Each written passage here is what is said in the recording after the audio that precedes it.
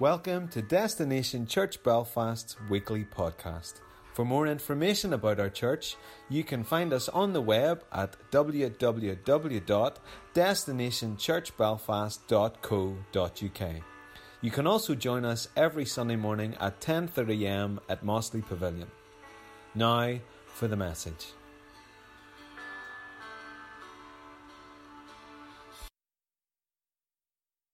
This morning we are continuing to look at our topic of worship. For those of you who were there at small group, did you enjoy getting the chance to chat about that somewhat? If you weren't there, please come along this week, Wednesday and Thursday night. As I've said before, this is a series of messages slightly changed for the seasons, because the seasons change, but His love remains. I went out to my man cave bright and early this morning and thought, oh jeepers, it's a wee bit nippy. Had full of faith. Not found it, that it would get warmer inside, and it was freezing, and at about 7 o'clock I had to give up and come inside. Though the seasons change, it's a little bit different when things move on, and it takes a wee bit of time to adjust ourselves to the requirements of the season, and every season has a sacrifice, and it takes a little bit of time to pay the sacrifice and to figure out what the sacrifice is, but every season also has its rewards. So though the seasons change, His love remains. Amen? Are we agreed about that? So no matter what place we find ourselves in this morning, whether it's very easy, whether it's difficult, whether it's despondent, though the seasons change, His love remains. So we're continuing on with this series on worship. Today's is called Saw, Seen, Convicted and Called. Saw, Seen, Convicted and Called. And we're going to unpack Isaiah 6 a little bit. But as I said, Dr. Dennis is responsible. He's the granddaddy of Destination Church Belfast and a translocal leader with us, and these are his messages, and I've made them my own with his kind permission, so it's great to be able to communicate them to you.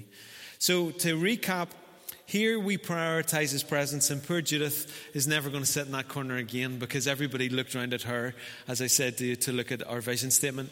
So our first line is prioritising God's presence as a community known for His love, reproducing disciples of Jesus who manifest Holy Spirit power here, near and far. So we want to prioritise Him in absolutely everything that we do. And this morning in worship, could you feel it? It just was starting to take off. And we're going to have more and more of those things. And in some ways, I was trying to figure out, because you're all a wee bit quiet, but yet in worship, it seemed like we were all just... I was, oh yeah, come on, yeah. It's a little bit embarrassing sometimes when it pops out, but why shouldn't it? Shirley's back in the house. We're discovering that worship has a destination, which is the presence of Christ among us. Psalm 22 verse 3, you are holy, O you who are enthroned upon the praises of Israel. And that means that He comes and He makes Himself comfortable and dwells among us when we worship Him. And I shared the story last week, can you remember, about little Isaac a couple of years ago? Mommy, you're so lovely, you're so special, I think you're so pretty. And Claire said what I needed her to say, which is she wept because she hurt his heart. And it's exactly the same with us and God. And if we have turned it into something where we have to get our language right and we have to perform in certain ways, whether it's in the charismatic world, hands must be elevated in the air. I remember somebody saying, throw the anti-gravity lever as you come into church and the hands just fly up. Well, you could call us charismatic, but we're not. We're not evangelicals either. We're empowered evangelicals. What that means is that we have the liberty to be who we are with God. Isn't that right? So does it mean that every time, if you're going to worship, your hand has to go high? Sometimes it means when you don't want to because you're scared of what it would look like, the best thing for you to do is to act in the opposite spirit and thrust your hand in there and go, I don't care. This is for Him. Sometimes it feels like I'm trying to reach up to Him. It's like when Isaac comes up to me and says, can you lift me? Just lift me. Just lift me, please. Give me a hug. And other times, it's just so still. There were moments in worship there where Nathan was trying to get my attention. And I was just over here. Just, yeah, that's it. I'm loved. Oh, God, it's just, you feel at peace. And really, it would be inappropriate at that moment to go, come on! Because it's just stillness. So we've got to learn to respond to the moment with the liberty that we have as a child of God, rather than trying to cookie cut what we think He wants from us. He wants us. however we are. Struggling with a little bit this morning, talking with Claire a bit before, and I thought, I got to get a hold of my thoughts. So I come to him present with all that stuff and go, and it just feels like he pulls you back into the center and things come back into alignment. So you come with your stuff, but you bring it to him. And as you bring it to him, you find hopefully the liberty that you've discovered. Do you find that you get free and then somehow it feels like you're trapped again? It's like you put, slowly, just the weeks, put your hands back into the handcuffs. And on a Sunday, he comes and unlocks them and you bring them around. And you go, mental note, during the week, don't let your hands be put behind your back and put into the handcuffs. And then you come on the Sunday again. But keep coming, and eventually you'll find that even though your hands are tempted to go back, you go, no, I'm free. So we come with who we are and what we've got. So when you worship God, he is captivated when you're telling him what you know to be true about him. You will know the truth, and the truth will set you free. John 8:32. You will know the truth. And Andrew's talked about this. The Greek word is gnosko, and it means to know, to experientially know, and to have first-hand acquaintance of. So I have faith. You remember that series we did before? It's so quick to forget, isn't it? That pistis, the word for faith is pistis, which means to be fully convinced and persuaded by God. Well, I'm fully persuaded and convinced that he absolutely adores us. That he can't get enough of us. He desires us, can't get enough of our presence. That you are wanted and you're enjoyed by him. You've no need to perform for him because he's not going to get offended by you. You know when you're with people and you're just nervous as to are they going to get offended? Is it going to be a conversation? Is it going to be stillness and quietness for a while? And you're thinking, what's going on? God's not like that. We get to relax when we're with him. And this process takes time. It's a process of renewing our minds and our behaviour as we begin to see who God really is and give him what we alone can in spirit and in truth. Worship has to do with bowing down to the person or object that we're worshipping, and it has to do with intimacy of relationship.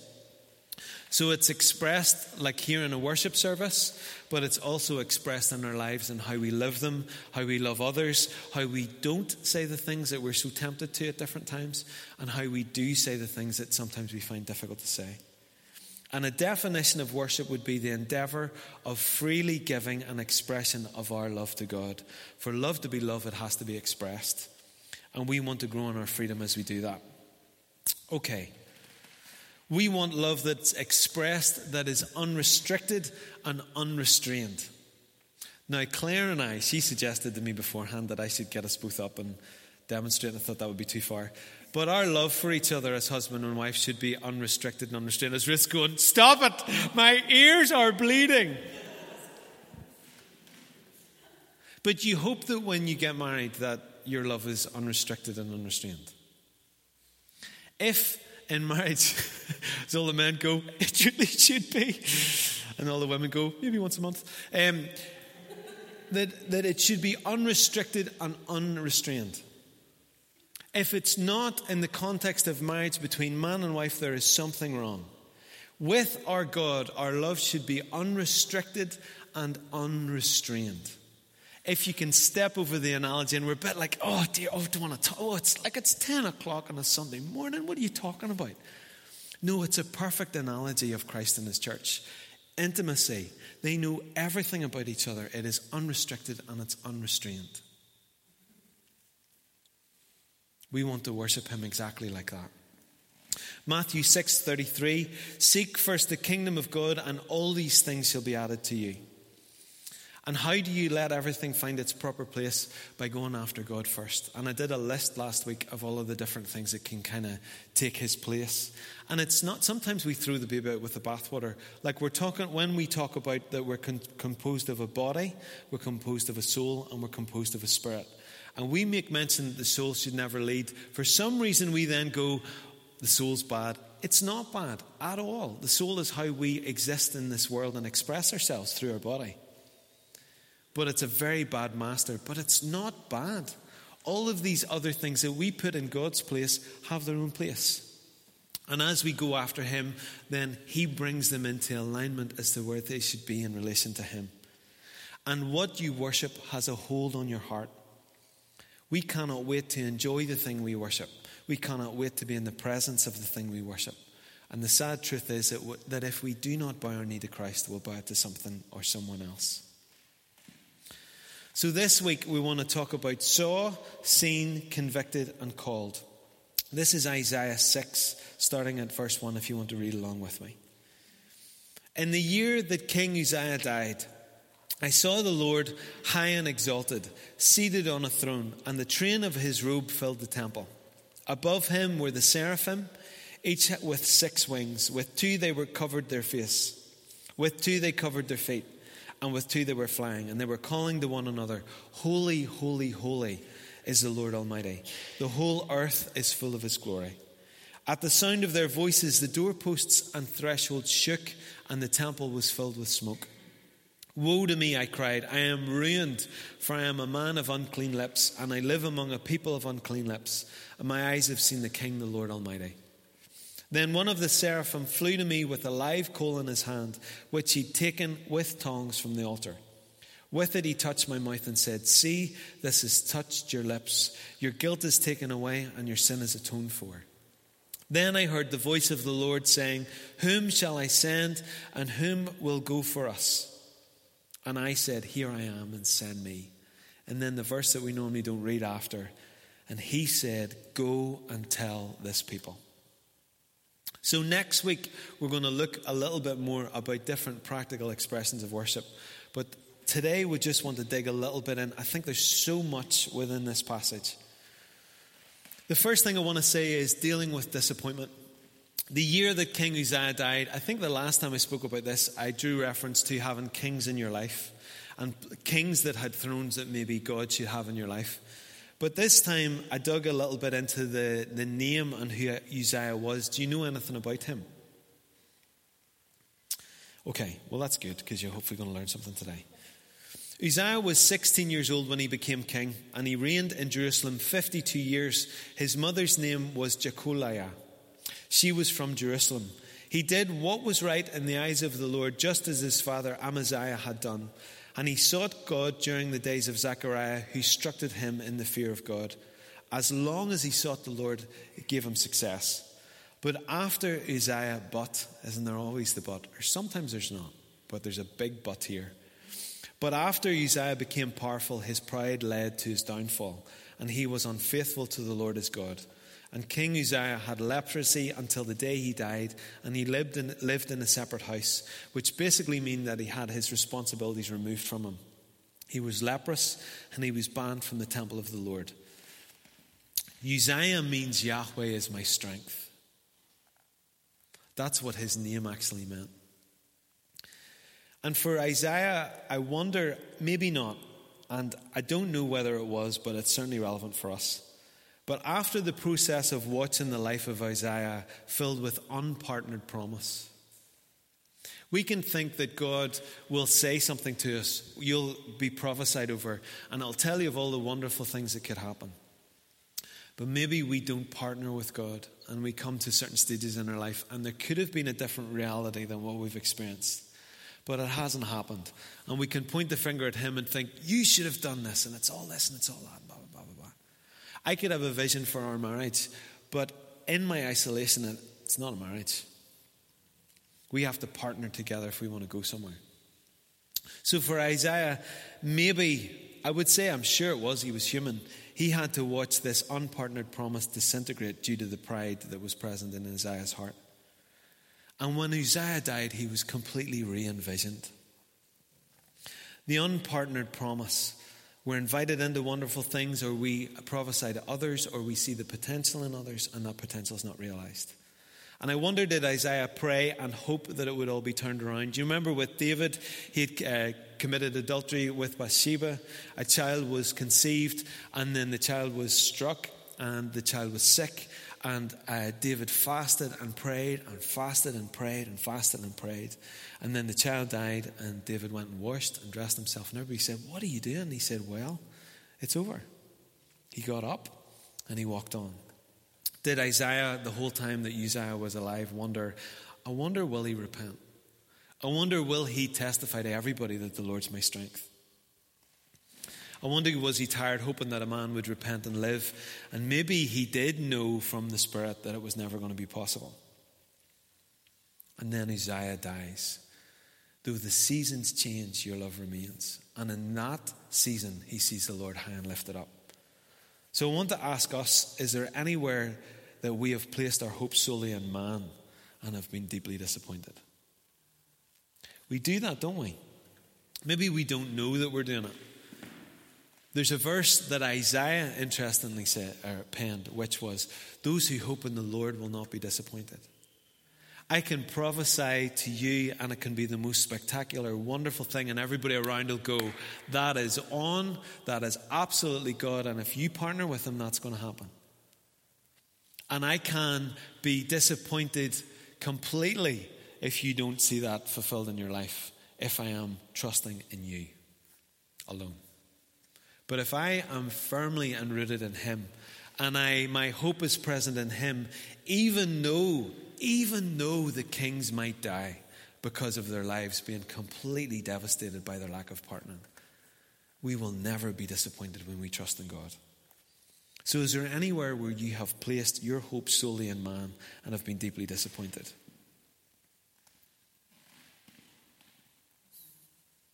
Isaiah said also in Isaiah 2:22, you should stop trusting in people to save you because people are only human, that they aren't able to help you.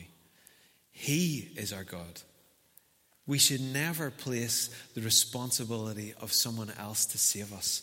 We have one Savior, and that is Jesus Christ. Can I have an amen? Amen? Mm-hmm. Some of you went all Southern American on me there. Mm-hmm, that's right. When we lift expectation off from others that should only be on God, we are free to love them as they are. And that love releases them to become who God created them to be, should they choose him. And the reality of this love that we're called to is we've got to be committed to love you no matter whether you change or not. And by that very act of commitment, you will change. Has anybody else experienced that? When you have all of the expectation lifted off you from others and from God, I think that God, I don't know how to put this. It's not that he comes along and says, come on, you can do it. Oh, he blew it again. Come on. Is there anybody else? Is there anybody else that I could hope in? Is there anybody else? Maybe he just comes and says, you can do this. Maybe he comes and says, you're never going to do this if you keep going the way that you're going. He invites us in. He doesn't land on us and say, my hope is solely in you. And that's it. If you stuff this up, it's going to be stuffed up forever. And the thing is that when we do stuff it up, if we do stuff it up spectacularly, for those of who have spectacularly stuffed it up, was he not the one that was standing there going, come here, son. Come here, love. Lift your expectations off of others and place them solely onto him. And if he says to you, son, I want to persuade you that there's hope present on that man there, then you hope like Billy O. But don't place the hope, the expectation, and the trust that should be present on him on others. We deal with disappointment by hoping in God, which often causes hope to rise in us for other people. Second thing, Isaiah saw worship in heaven. Matthew 6:10, your kingdom come, your will be done on earth as it is in heaven. And then from Isaiah 6, I saw the Lord high and exalted, seated on a throne, and the train of his robe filled the temple. After the death of Uzziah, Isaiah saw the king. And worship is continual because God is continually seen in heaven. Isaiah saw spiritual beings declaring spiritual truths.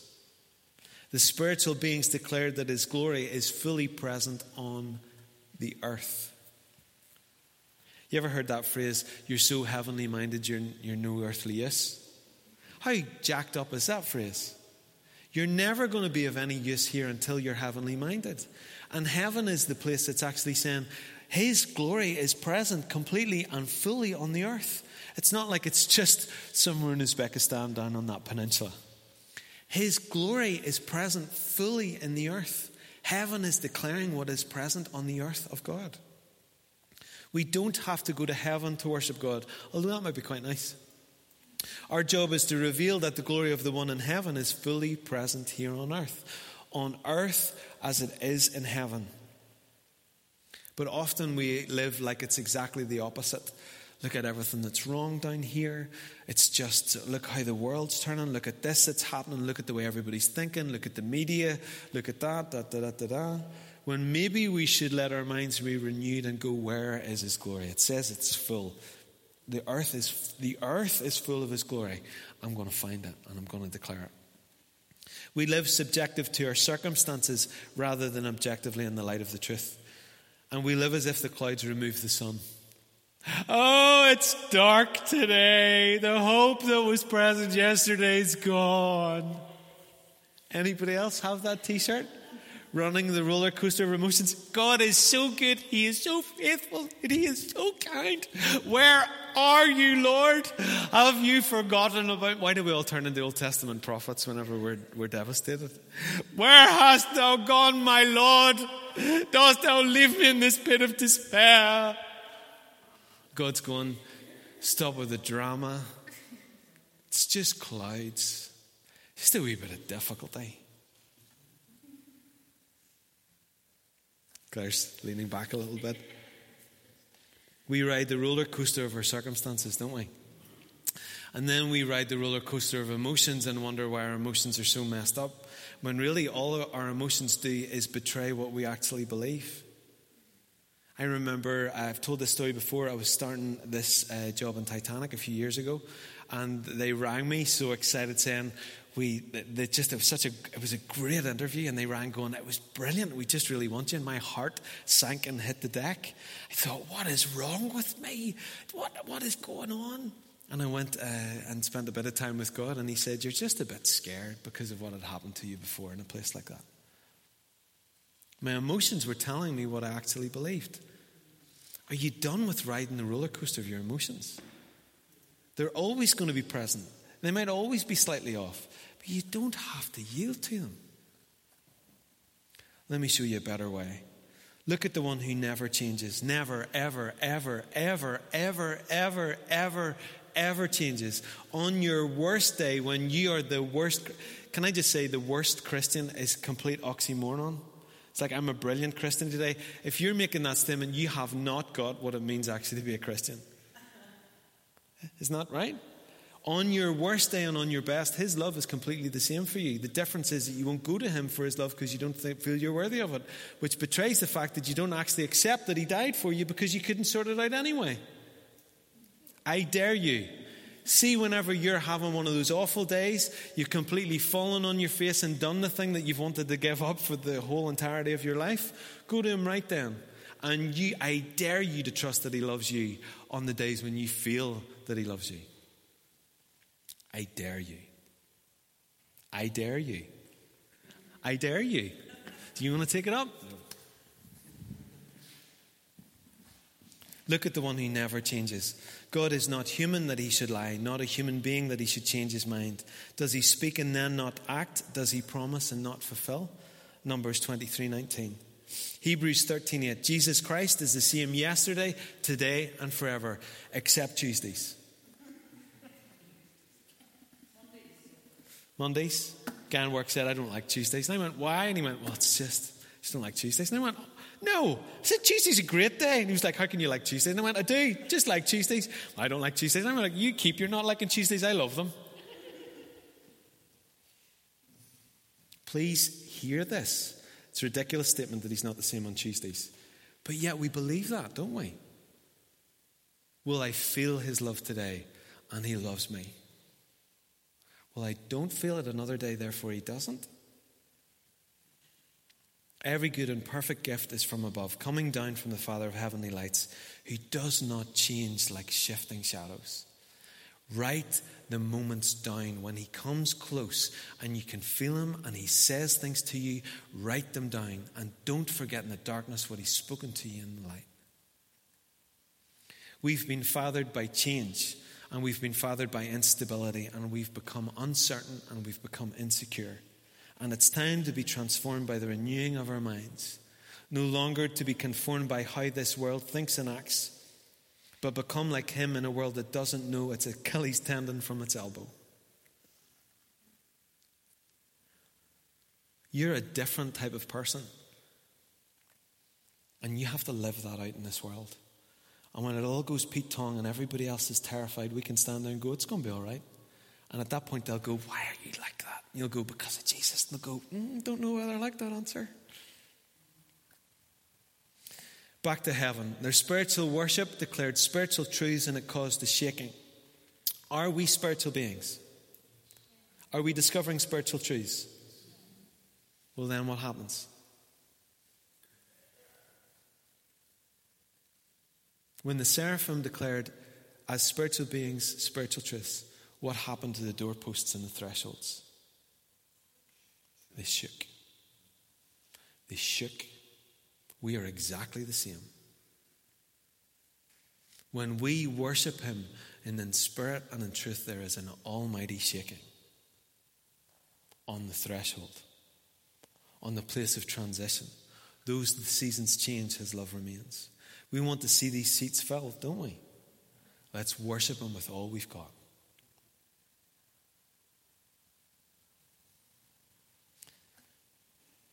Often what is first shaken when we see God is our view of ourselves. And Isaiah was seen by himself and conviction came. He cried, woe to me, I am ruined, for I am a man of unclean lips, and I live among a people of unclean lips, and my eyes have seen the King, the Lord Almighty.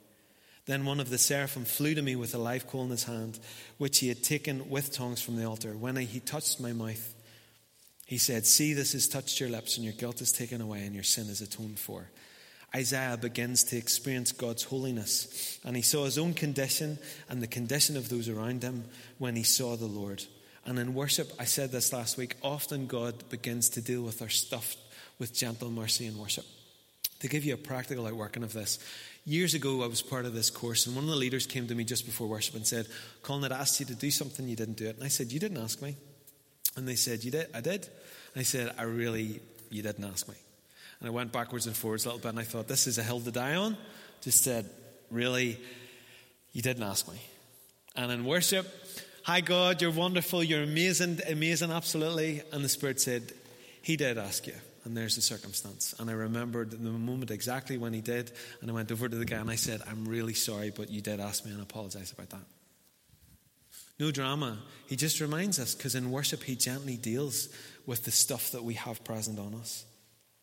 John 16:8, when he comes, this being the Spirit, he will convict the world concerning sin and righteousness and judgment. It is never condemnation. Romans 8:1-2, therefore there is now no condemnation for those who are in Christ. Or is anybody there experiencing condemnation today? Yes? There is now no condemnation for those who are in Christ Jesus.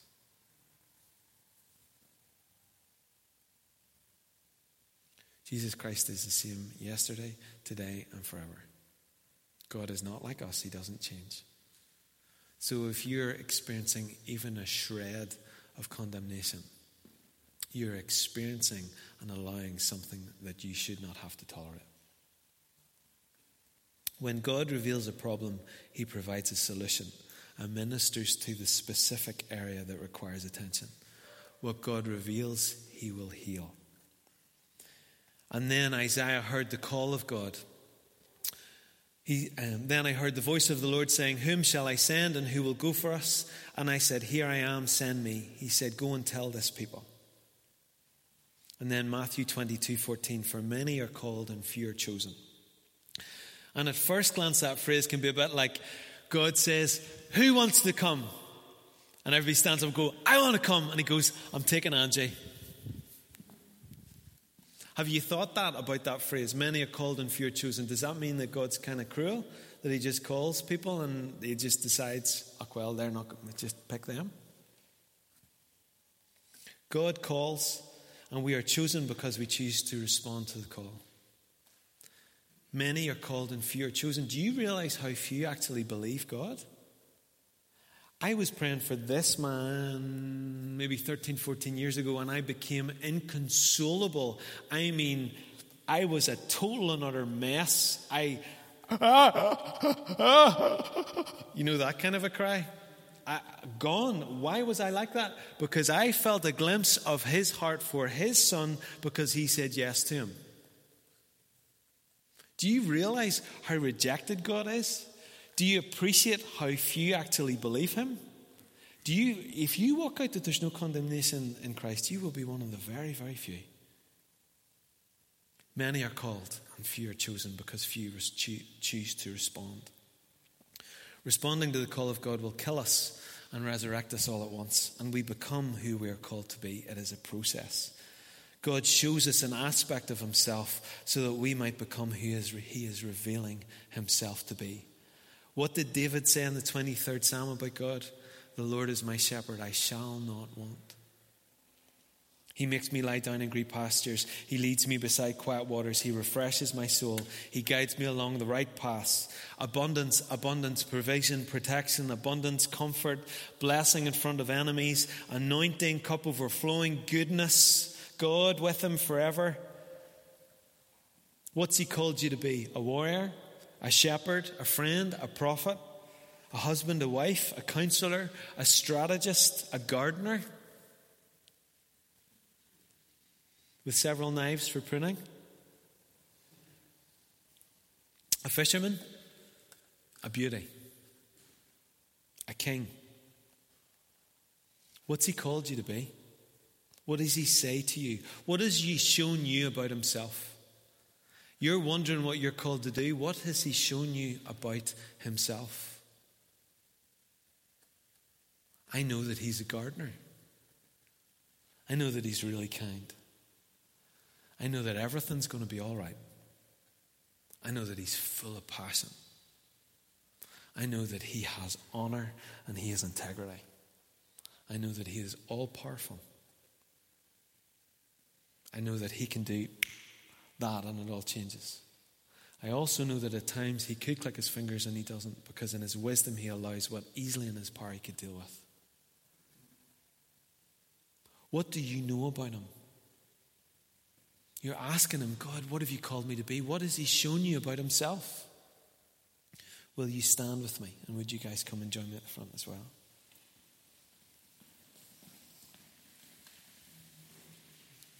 Holy Spirit, I ask that you would increase your presence among us now.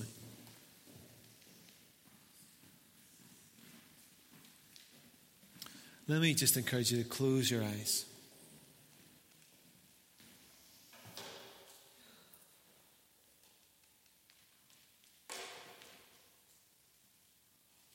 We're just going to be still for a minute.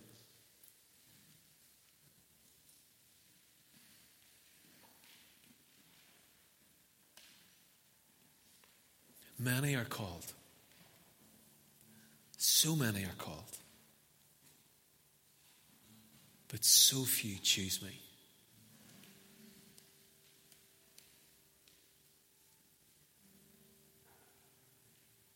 I call so many. I knock on the door of their heart. I give them opportunity. I show them a glimpse of my goodness. I call so many, but so few choose me. What do you say? What do you say? What will your response be?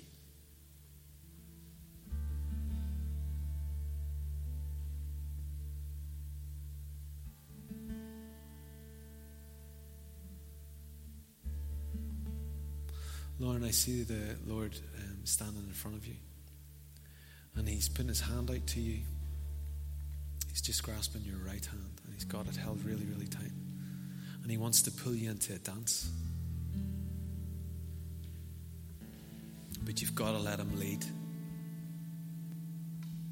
There's beauty that he wants to twirl and spin and declare to the world through you, that he has put on you and in you.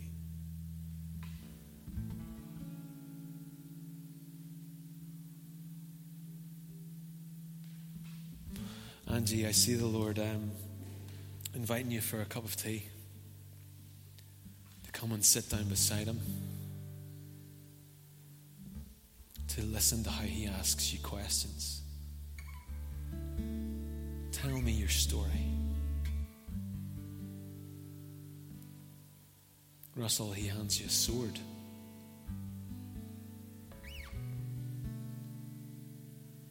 And it's a sword of honor. And it's a sword that is very, very sharp. And he would trust you with it if you would take it from his hands.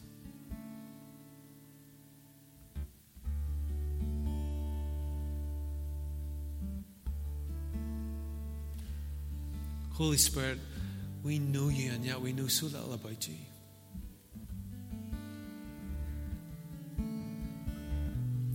And I ask that in this moment, Lord, we would never recover. That we would be utterly ruined by the warmth of your love and the reality of your presence. And in Jesus' name, I speak to the seeds, the sovereign seeds that have been deposited within every life that is present here, that they would germinate now in Jesus' name.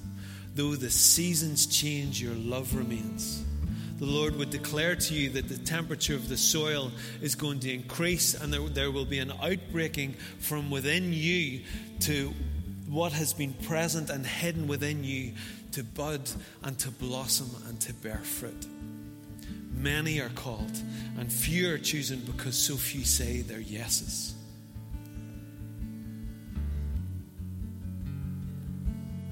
So as always, I've got some questions to help you to respond this morning. Have you got some disappointment in your life? Some things that you had full faith would happen and they didn't. Some things that seemed so promising and they just didn't end well.